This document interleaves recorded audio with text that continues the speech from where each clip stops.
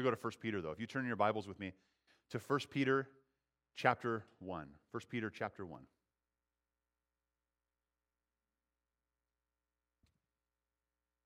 So we are in our series we started called Strangers and Exiles. Strangers and Exiles. Living in a world that is not our home. And we've talked about how appropriate that is for this day and age, appropriate that is for this season and for those of us as Christians living in this country, but all around the world. As a reminder, this world is not our home. And what a great reminder that we should have that it's okay when we look around the world, at the chaos in the world, and at the choices of the world, that we understand that we don't fit in. We don't fit in, and that's good. It's good we don't fit in. We are strangers and exiles. We have been called out by God to be a people for His own possession. So we've seen that as we started this series, that there is a people of God that have been called out, a people for His own possession, that He is rescuing from darkness and moving into light through faith in Jesus Christ and the work of Christ on the cross. We saw that as we started this series. And then last week, Alistair preached on this reminder to rejoice, that because we have this great, valuable treasure, this salvation from God through Jesus Christ, that we should be reminded to rejoice, that our hearts should be set there, and our hope should be set there, and that our hope doesn't disappoint. And we'll see that theme continue through the book. And we are looking at the book of 1 Peter as a roadmap, or as a way to look and see how is it that I should live, a guidebook of how I should live in a world that's not my home. So the first thing we saw was, hey, we're called out to be God's people, His people, not someone else's people, His people. And that makes us strangers and aliens to the world. Once we were foreigners of God's house, but now we've been brought near by the blood of Christ, and now we are strangers and aliens to the world. And how else do we live? Well, we should be rejoicing in the salvation that we have through Jesus Christ. Salvation is found in no other name. There's nowhere else we can go except for Jesus Christ. And today what we're going to look at is a settled hope. A settled hope. So we have this reminder to rejoice, and then that brings us into this place of settled hope. And what does a settled hope look like? So that's where we're going to head today. And I hope, I say settled hope because I see in so many lives, not only in our church, but around the world, of course, there is such an unsettledness to us at times. Right? And it's even for me, I'm just unsettled at times, and there's turmoil in my heart, whether it's a waging war against some sin, or whether it's just a frustration with actions of other people, or frustration with decisions of leaders, whatever it might be. There's unsettledness in my heart. And I really, really am encouraged by Scripture and encouraging you that we ought to be settled in our hope. Now, it doesn't mean we shouldn't grieve over things that grieve the heart of God, that we shouldn't take a stand or have a voice, but at the core of it all should be a settled hope. And we should be able to be settled in that hope. So I'm going to pray for us, and then we're going to get into the text today. It's 1 Peter chapter 1, verses 13 through 21. Let's pray. Father, we are grateful to be here today. We're grateful to lift you up in praise and honor and worship. God, to glorify you and exalt you, because that is what you deserve. You are a holy God. And God, now as we come to your word, God, we ask that you would open our hearts and our minds to be receptive to the Spirit as it convicts us of sin, as it drives us to a place of repentance and repentant faith. God, be receptive to the living and active Word of God, that we would be informed by it, and God, we would let it inform our lives, and it would become the worldview, the lenses by which we look at the world around us. So, God, help us to see that today. Guide us through the text. God, it is our desire to be here, God, to be conformed into the image of the Son, Jesus Christ, not to hold on to anything that we think is important, but God, hold on to you, which is supremely important, and let you forever change and transform us into your people, a people called by you to be your own possession through faith in Christ. We thank you and praise you in Jesus' name. Amen. All right, we're in 1 Peter chapter 1, and we're going to read verses 13 through 21. Again, Alistair had just finished this reminder to rejoice, looking at 3 through 12, and just talking about how great this salvation was that we have, and that should prepare our minds and get into our minds and our thinking. So he picks it up here in verse 13, as Peter writes. It says, "Therefore, with your minds ready for action, be sober-minded, and set your hope completely on the grace to be brought to you at the revelation of Jesus Christ. As obedient children, do not be conformed to the desires of your former ignorance. But as the one who called you is holy, you are also to be holy in all your conduct. For it is written, 'Be holy, because I am holy.' If you appeal to the Father, who judges impartially according to each one's works, you are to conduct yourselves in reverence during your time living as strangers. For you know that you were redeemed from your empty way of life, inherited from your fathers, not with perishable things like silver or gold, but with the precious blood of Jesus Christ, like that of an unblemished and spotless lamb. He was foreknown before the foundation of the world, but was revealed in these last times for you. Through him you believe in God, who raised him from the dead and gave him glory, so that your faith and your hope are in God. Well, let's talk today about this settled hope. What does a settled hope look like? Well, number one is this: a settled hope is sober-minded. A settled hope is sober-minded. This is very important for us to understand as strangers and exiles. As we look at this passage, look at verses 13 and 14 with me. Peter says this, he says, therefore, with your minds ready for action. So he's saying, you and I are ready for action. Our minds are prepared. We've had that reminder to rejoice. We know the salvation that we've been given by Jesus Christ through faith in Christ. And now with that in our minds and in our hearts and with a reminder to rejoice and a readiness to rejoice, we are now ready for action. Our minds are ready for action. So what does he say about that? He says, therefore, with your minds ready for action, be sober-minded. Be sober-minded and set your hope completely on the grace to be brought you at the revelation of Jesus Christ. There's commands here, folks. This is what God is saying. The marching orders for a believer whose minds are ready for action. What are they? It is to be sober-minded and to set your hope completely on the grace of Jesus Christ. It's active, and we have to do it. And I don't know about you, I have to do it regularly. I have to regularly think through that and regularly put my hope where it should be and not somewhere else. It's interesting, this idea of being sober-minded. I've read this so many times in Scripture, and I kind of breeze right by it, like, oh, be sober-minded, think rightly. I'll think rightly. But let's just take it for what it says, sober. What is the opposite of sober? Drunk, intoxicated, inebriated, right? Here's the difference. For us to be sober-minded, it is to see clearly through the lenses of a Christian or biblical worldview. That's to be sober-minded. To not be sober-minded is to have beer goggles on. That we walk around this world intoxicated by what the world has to offer. And we walk around with our minds dull, desensitized to the sin in this world, not giving any care about what we're doing or what other people are doing. And we're not ready for action. And there's no way we can put our hope in Christ. And there's no way that we will have a settledness in our heart or a hope in our heart that will settle us. Because we are viewing the world and walking into the world drunk, not sober-minded. Our minds are not clear. It's so important for us to be sober-minded. Exhortation in Luke chapter 21 says, be on your guard. Be on your guard so that your minds are not dulled. You get this command, be on guard. Wait, stop, watch, see clearly. Look at the Scripture. What does it say? Then analyze. Be on guard so your minds are not dulled from carousing and drunkenness and worries of life. Or that day will come on you unexpectedly, like a trap. You ever experienced that?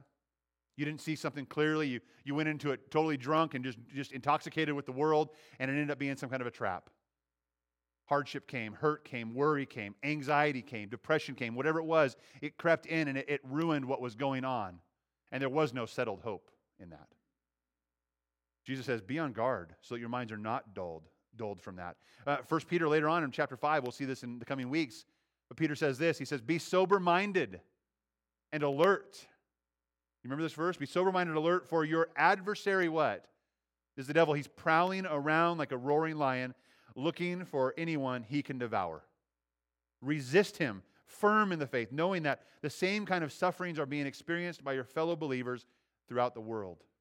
Listen, I understand that being sober-minded, we have this tendency to say, we see things clearly, and then when we see things clearly and we aren't reinforcing our hope and having that reminder to rejoice, we see things clearly and we get in despair because we look at the world and say, wow, this is crazy.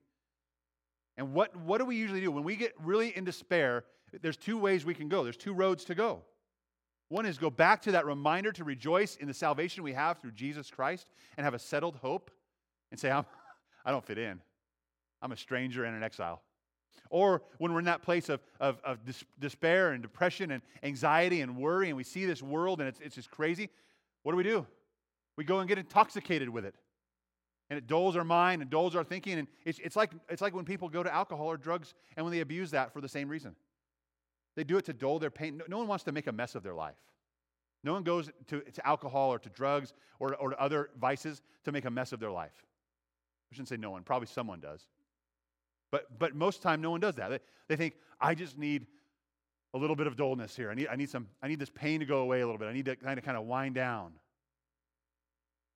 That's the wrong place to go. That settles nothing. In fact, it creates more anxiety. It creates more dependence. It creates more despair. So we're to be alert and to be on guard because our adversary is setting traps and wanting us to walk right into them. I think about this being on guard and being alert and being sober-minded. Part of it is just situational awareness.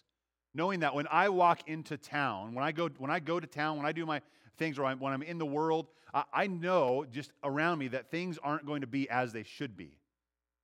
And I know going into that, I don't want to participate. I want to watch and look through a biblical worldview, a lens of Scripture, having my mind renewed, and then act or react or respond. Situational awareness is so important. I spent a little bit of time in law enforcement and training, and there's always that you're trained situational awareness. Watch what's going on. What's in their hands? What's on their waist? What are they doing? What's their tone? What's their body language look like? Right? I even like last night. There's times I come down at night and work on a sermon. Right? When I walk down the sidewalk on the education wing, right? It's not just like I see the front door. I have to walk down a sidewalk and turn a corner into at night dark breezeway. When I'm here on Sunday morning early and I'm opening up the building and I'm walking around, there are a lot of these little porticos and entryways and little hiding spots. There were a couple times where I wasn't on guard. And I came around a corner and there was a homeless person sleeping there. My heart jumped out of my chest. Right? I wasn't ready for that. I'm like, why wasn't I situationally aware? Well, I didn't expect that. Well, now every time I go around a corner, I'm just ready for someone to be there. My son hates that. Why does he hate that? Because he wants to scare me. He loves, especially during bedtime, it's like, hey, go get your toothbrush ready. We're going to brush your teeth. He goes and gets his toothbrush ready, and he goes to our bathroom so Bailey can have her bathroom, and they don't have to fight because that's what kids do, right? So he goes to my bathroom, and he comes out, okay, I'm ready, Dad, but he turns the lights off in the bathroom, turns the lights off in our bedroom, and then, okay, I'm ready, and he runs down the hallway, and he always goes into our bathroom and around the corner, and he's hiding here, and the door's coming this way, and he wants to scare me. And so many times it's happened. I walk in there. He's like, roar. I'm like, hey, get up here and I'll brush teeth. Because I know I'm ready for something, right? And that bummed him out. I mean, he was sad. He's like, I can't scare you. So now what do? Oh, my goodness, he scared me. I can't believe. So, and once in a while, I'll walk in and I'll scream before he does and it just freaks him totally out, right? I know, it's a dad privilege. But being ready. Thinking, you know what, this might be a bad day today. I may be influenced negatively by this person. If I walk into a classroom in school, or if I walk into my job in my cubicle, or if I walk into the grocery store or in the bank, or whatever it is, or I'm downtown, and there's going to be things that want to distract and pull me away. Satan wants us to be intoxicated by the world. So our minds are dull and not clear. Listen, there are way too many of us Christians who walk around with dull minds, intoxicated by the world, thinking that what the world offers, or part of what the world offers, half of it, a quarter of it, I don't know, what the world offers is good and right and should be accepted in our lives as children of God. That is absolutely not true. We are walking around intoxicated, drunk, with beer goggles on. And what I would tell you is this: take them off and open the Word of God. And if you're one of those people that's found yourself opening the Word of God and it says something, you're like, well, I don't know if I believe that's for today. You have beer goggles on. I don't know if that's relevant anymore. You're wearing beer goggles. I think that's a little harsh. You are intoxicated. Come to the Word of God and say, God, I am a stranger and exile in this world, and I want to know what you want me to know. I want to see the world through the lenses that you have given me to see the world, and that is through the Word of God and by the Spirit of God. and be informed by that instead. If you and I are going to be strangers and exiles, we will not fit in with the world. And we cannot go around intoxicated by what the world has to offer. We were saved out of that darkness and into life. So be sober-minded and alert. Paul writes in Ephesians, "Therefore I say this, and I testify in the Lord, that you should no longer walk as Gentiles do in the futility of their thoughts." Futility, right? This drunken thoughts, intoxicated thoughts. They are darkened in their understanding, excluded from the life of God because of the ignorance that is on them and because of the hardness of their hearts. And even today, as I'm saying, you're probably drunk if you're saying those things. You're like, I'm not drunk. What do drunk people tell people that aren't? I'm not drunk. I've only had one. What does the Word of God say? Don't even take my word for it. I mean, you should trust good Christian friends. But if you can't, because your beer goggles are on, sober up and go to the Word of God and ask the questions you need to ask to be the citizens of the kingdom of heaven. What Paul writes in Romans, how do we conquer this? He says, I urge you, brothers and sisters, in view of God's mercies, the mercy that reached out and gave you the grace of Christ given to us on a cross for our sins, in view of God's mercies, I urge you to present your bodies as living sacrifices, holy and pleasing to God. This is your true worship. It's a response. Because of the mercy of God, I respond in worship, offering myself back to Him. Say, I'm yours, I'm no longer mine. Do not be conformed, it says, to this age, but be transformed by the renewing of your mind, so you'll be able to discern what is good, pleasing, and the perfect will of God. We don't be conformed, but be transformed by the renewing of your mind. Turn with me to Titus. Keep your ribbon here in Peter, but turn with me to the book of Titus, please. It's a few pages in front of 1 Peter.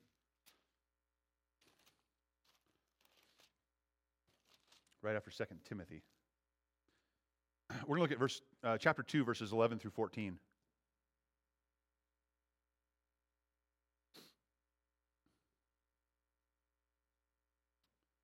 Again, this is just giving us further motivation here and reasons of why we should live soberly. So Titus chapter 2, verses 11 through 14. It says, "For the grace of God has appeared." Thank you, Jesus. All right? The grace of God has appeared, bringing salvation for all people, instructing us to deny godlessness and worldly lusts and to live in a sensible, righteous, and godly way. Right? There's that clear-headed, level-headed, sober-minded way in the present age, while we wait for the blessed hope and the appearing of the glory of our great God and Savior, Jesus Christ. He goes on, He gave Himself for us to redeem us from all lawlessness and to cleanse for Himself a people for His own possession, eager to do good works.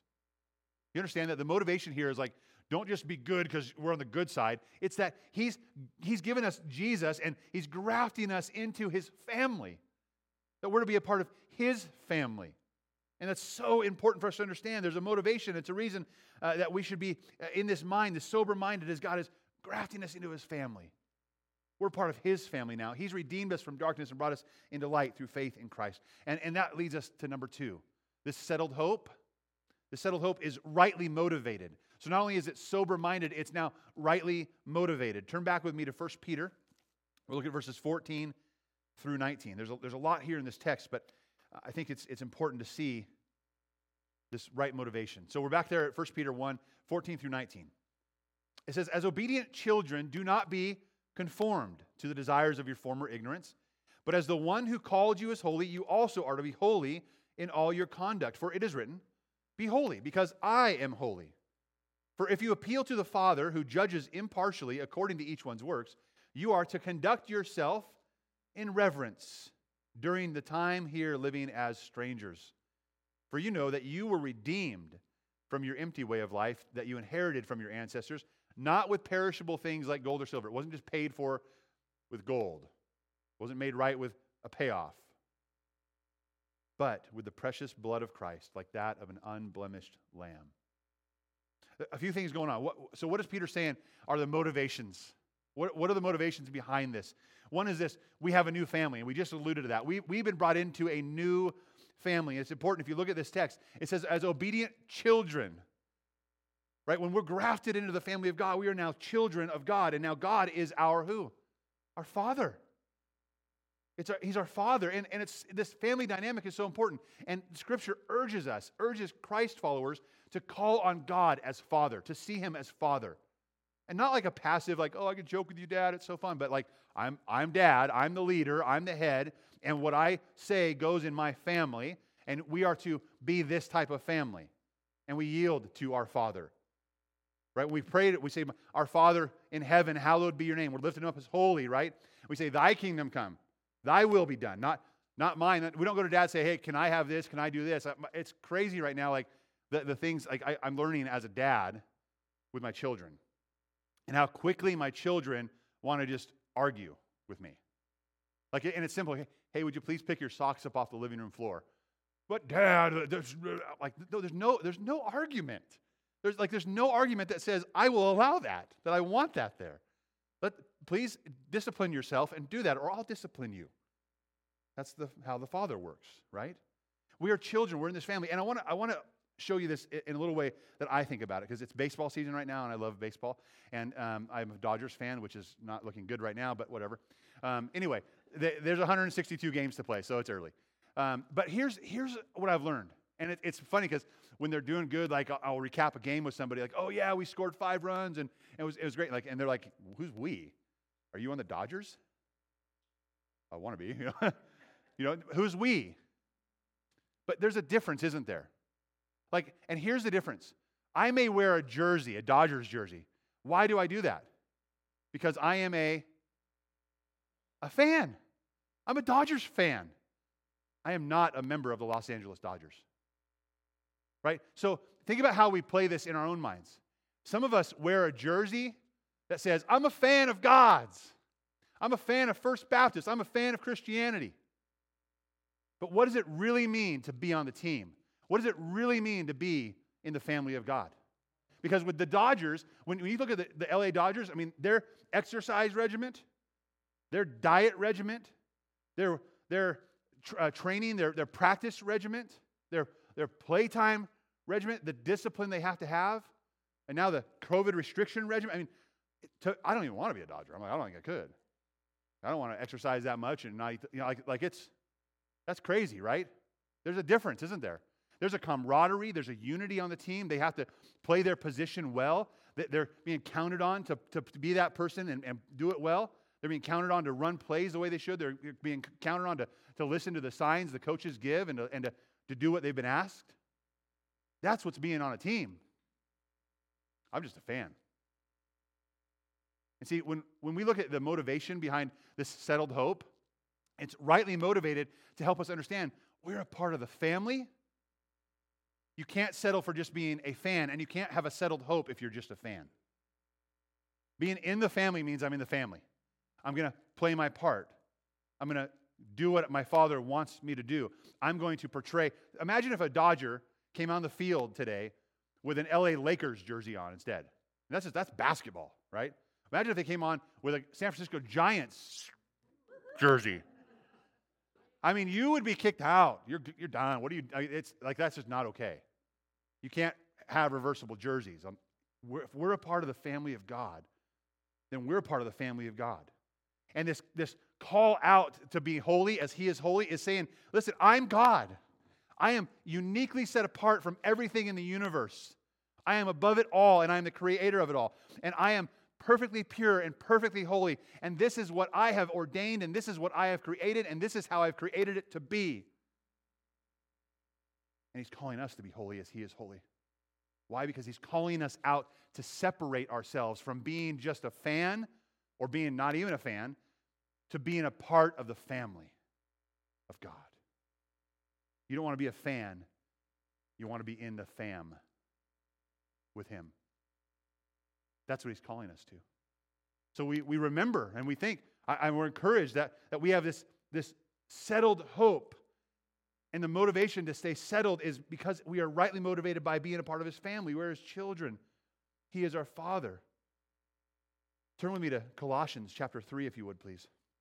Again, keep your ribbon here. Colossians chapter 3. You'll find Acts and Romans and Corinthians, and then after that you're going to find Galatians, Ephesians, Colossians. Well, Philippians, Colossians. Colossians chapter 3. We're going to look at verses 1 through 10. I want us to see this family grafting and what this looks like for us. In Colossians 3, 1 through 10, it says this: if you have been raised with Christ, you've been drafted, right? You've been put on the team. Seek the things above, where Christ is seated at the right hand of God. This is telling us what it is to be part of the team, to be part of the family, how we know we're in there. Okay? Set your minds on things above, not on earthly things. For you died, and your life is hidden with Christ in God. When Christ, who is your life, appears, then you will appear with him in glory. See, we are part of the family. We are not just fans. What else does it look like? Therefore, put to death what belongs to your earthly nature. What are those things? Sexual immorality, impurity, lust, evil desires, and greed, which is idolatry. Because of these, God's wrath is coming upon the disobedient. And you once walked in these things when you were living in them. You once were, right? Before you were part of the family, when you were just a fan. But now, put away all of the following: anger and wrath and malice and slander, filthy language from your mouth. Do not lie to one another, since you have put off the old self with its practices and have put on the new self. You are being renewed in the knowledge according to the image of your Creator. We're being renewed into His image. He's the glorious one. He's the Holy One. And we're called out of darkness and into light to be holy as He is holy, grafted into His family. And God's character is part of this motivation as well. So not only are we grafted into the family, we have this motivation behind God's character. Leviticus tells us, I am the Lord your God. You must consecrate yourselves and be holy because I am holy. It's saying, here's what it's not saying. Just do everything and look good. Be perfect. Because fans can kind of put that imagery on. He's saying, no, I'm calling you out to be part of the family. I'm consecrating you. You are my chosen people, a people for my own possession, according to the image of our Creator, according to God's image. So set apart to be perfect and pure, and He is in all His ways. He is calling us out. But then we see we're also rightly motivated by judgment. We saw that there's a judgment to be had on the disobedient. And a lot of Scripture says there's disobedient children, and then there's the obedient ones that are part of the family. So we're all children. Who's our dad? Who are you obedient to? Ephesians tells us about this judgment. You were dead in your sins. Well, there's judgment right there, dead in our sins, in which you previously walked according to the ways of this world, according to the ruler of the power of the air, the spirit now working in the children of disobedience. We too all previously lived among them in our fleshly desires, carrying out the inclinations of our flesh and thoughts. And we were by nature children under wrath, as the others were also. So it's painting this picture of before Christ, we were children under wrath of God, disobedient children. We were not even fans. And then Christ came along and said, hey, I want you to be my children. And by the blood of Christ and through faith in Christ, we can be brought out of darkness and into light and be His children. He goes on, he says, but God who is rich in mercy. Right? Mercy is not getting what you deserve. That's mercy. Which, in order for it to be mercy, means that we have something that we deserve. There's judgment there. But we're rightly motivated to live this settled hope life in Christ because of God's mercy that's extended to us. Because of God's mercy and His great love that He had for us, He made us alive with Christ even though we were dead. You are saved by grace. Amen? It's such an amazing thing that God has given us this mercy in the middle of this judgment that we all deserve. And when we embrace that mercy, now we're children of God and we walk and look a different way. The next thing we see here, that he says we're rightly motivated, he says that we know we were redeemed from your empty way of life. Redeemed from the empty way of life that we inherited. Like there was just an empty way of life being passed down generation to generation out there. But we were redeemed from that. How? Not with gold or silver, but with the precious blood of Jesus Christ, like an unblemished and spotless lamb. Matthew, Jesus says this, it's the Last Supper, and we're going to participate in the Lord's table here shortly. It's the Last Supper, though, and as they were eating, Jesus took the bread, and He blessed it and broke it, and He gave it to the disciples, and He said, take and eat. This is my body. Then He took the cup, and after He had given thanks, He gave it to them and said, drink from it, all of you, for this is my blood of the covenant, which is poured out for many for the forgiveness of sins. How can we have this settled hope? Well, we're rightly motivated because we've been redeemed by the precious blood of Jesus Christ. How can we have this hope? Listen, we have a settled hope because there is a hope in what the blood of Christ has settled. Did you catch that? We can have a settled hope because there is a hope in what the blood of Christ has settled. What has He settled with His blood? He settled our forgiveness of our sins. He's atoned for our sins. The account has been paid, and through faith in Christ, we are made righteous. Not on our own works, but through faith in Christ and what He has done. We're given a righteousness that we could never have earned on our own. What a great motivation. What a great reminder that we have a settled hope because He has settled our bill. Finally, number 3. A settled hope is not an afterthought. It's not an afterthought. It's not like, oh no, what am I going to do? God's thinking, I don't know, I'll try to figure this out, and He figured it out. Go back to our text there in 1 Peter, the last 2 verses. We're looking at 1 Peter 1, verses 20 and 21. For He, this is talking about Jesus, the Lamb that was given, He was foreknown before the foundation of the world, but was revealed in these last times for you. Through Him you believe in God, who raised Him from the dead and gave Him glory, so that your faith and hope are in God. He was foreknown. This plan was concocted before you were even born, before you were even considered. In Acts, Peter is preaching. He says this, fellow Israelites, listen to these words. This Jesus of Nazareth was a man attested to you by God with miracles and wonders and signs that God did among you through Him, just as you yourselves know. You've seen it. He says, though He was delivered up according to God's determined plan and foreknowledge, you used lawless people to nail Him to a cross and kill Him. It's amazing, right? He was foreknown to be our sacrifice. God said that He was born to die. And before Christ put on flesh, that's what He did. God came into the universe and put on flesh. He eternally understood and knew that He would have to be a sacrifice for sin. We see that in Philippians, Jesus, who existed in the form of God, did not consider equality with God as something to be exploited. Instead, He emptied Himself by assuming the form of a servant.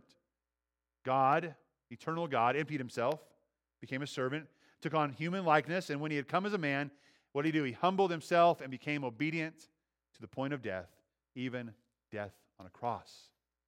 He was foreknown that He would sacrifice His life, that God would humble Himself in that way for you and for me. But here's the promise. It's not just forgiveness of sin through the death of Christ, that He atoned for us on that cross. It's also eternal life. And the promise made, and we come from Easter, the promise made is this. Jesus says, because I live, He didn't stay dead. He died and He was buried, and then He resurrected. He came back to life. He says, because I live, you will live too. Because I live, you will live too. So there's a promise that we will be atoned for, our sin will be atoned for, and we'll be forgiven. And there's a promise that we will not have death hold us, because Christ raised from the dead, and He conquered death once and for all. Again, we have this settled hope. And I want to add this to it. We have this settled hope because there is a hope in what the death and the burial and the resurrection of Christ has settled. It is settled. It's finished. Hebrews tells us in Hebrews 6:19, we have this hope as an anchor for the soul, firm and secure. So listen, you and I are to live as strangers and exiles in a world that is not our home, and we are to do it with sober minds, seeing life clearly through the lenses of Scripture and by the power of His Spirit. And we are to have a settled hope motivated by the sacrifice of Jesus Christ, by the holiness and purity of God, and by the mercy of God. And we're to live a settled hope because it was not an afterthought. That Christ came, He died, and He rose victoriously so that you and I could have life. Live as those whose hope is an anchor in Christ and not in this world. Amen?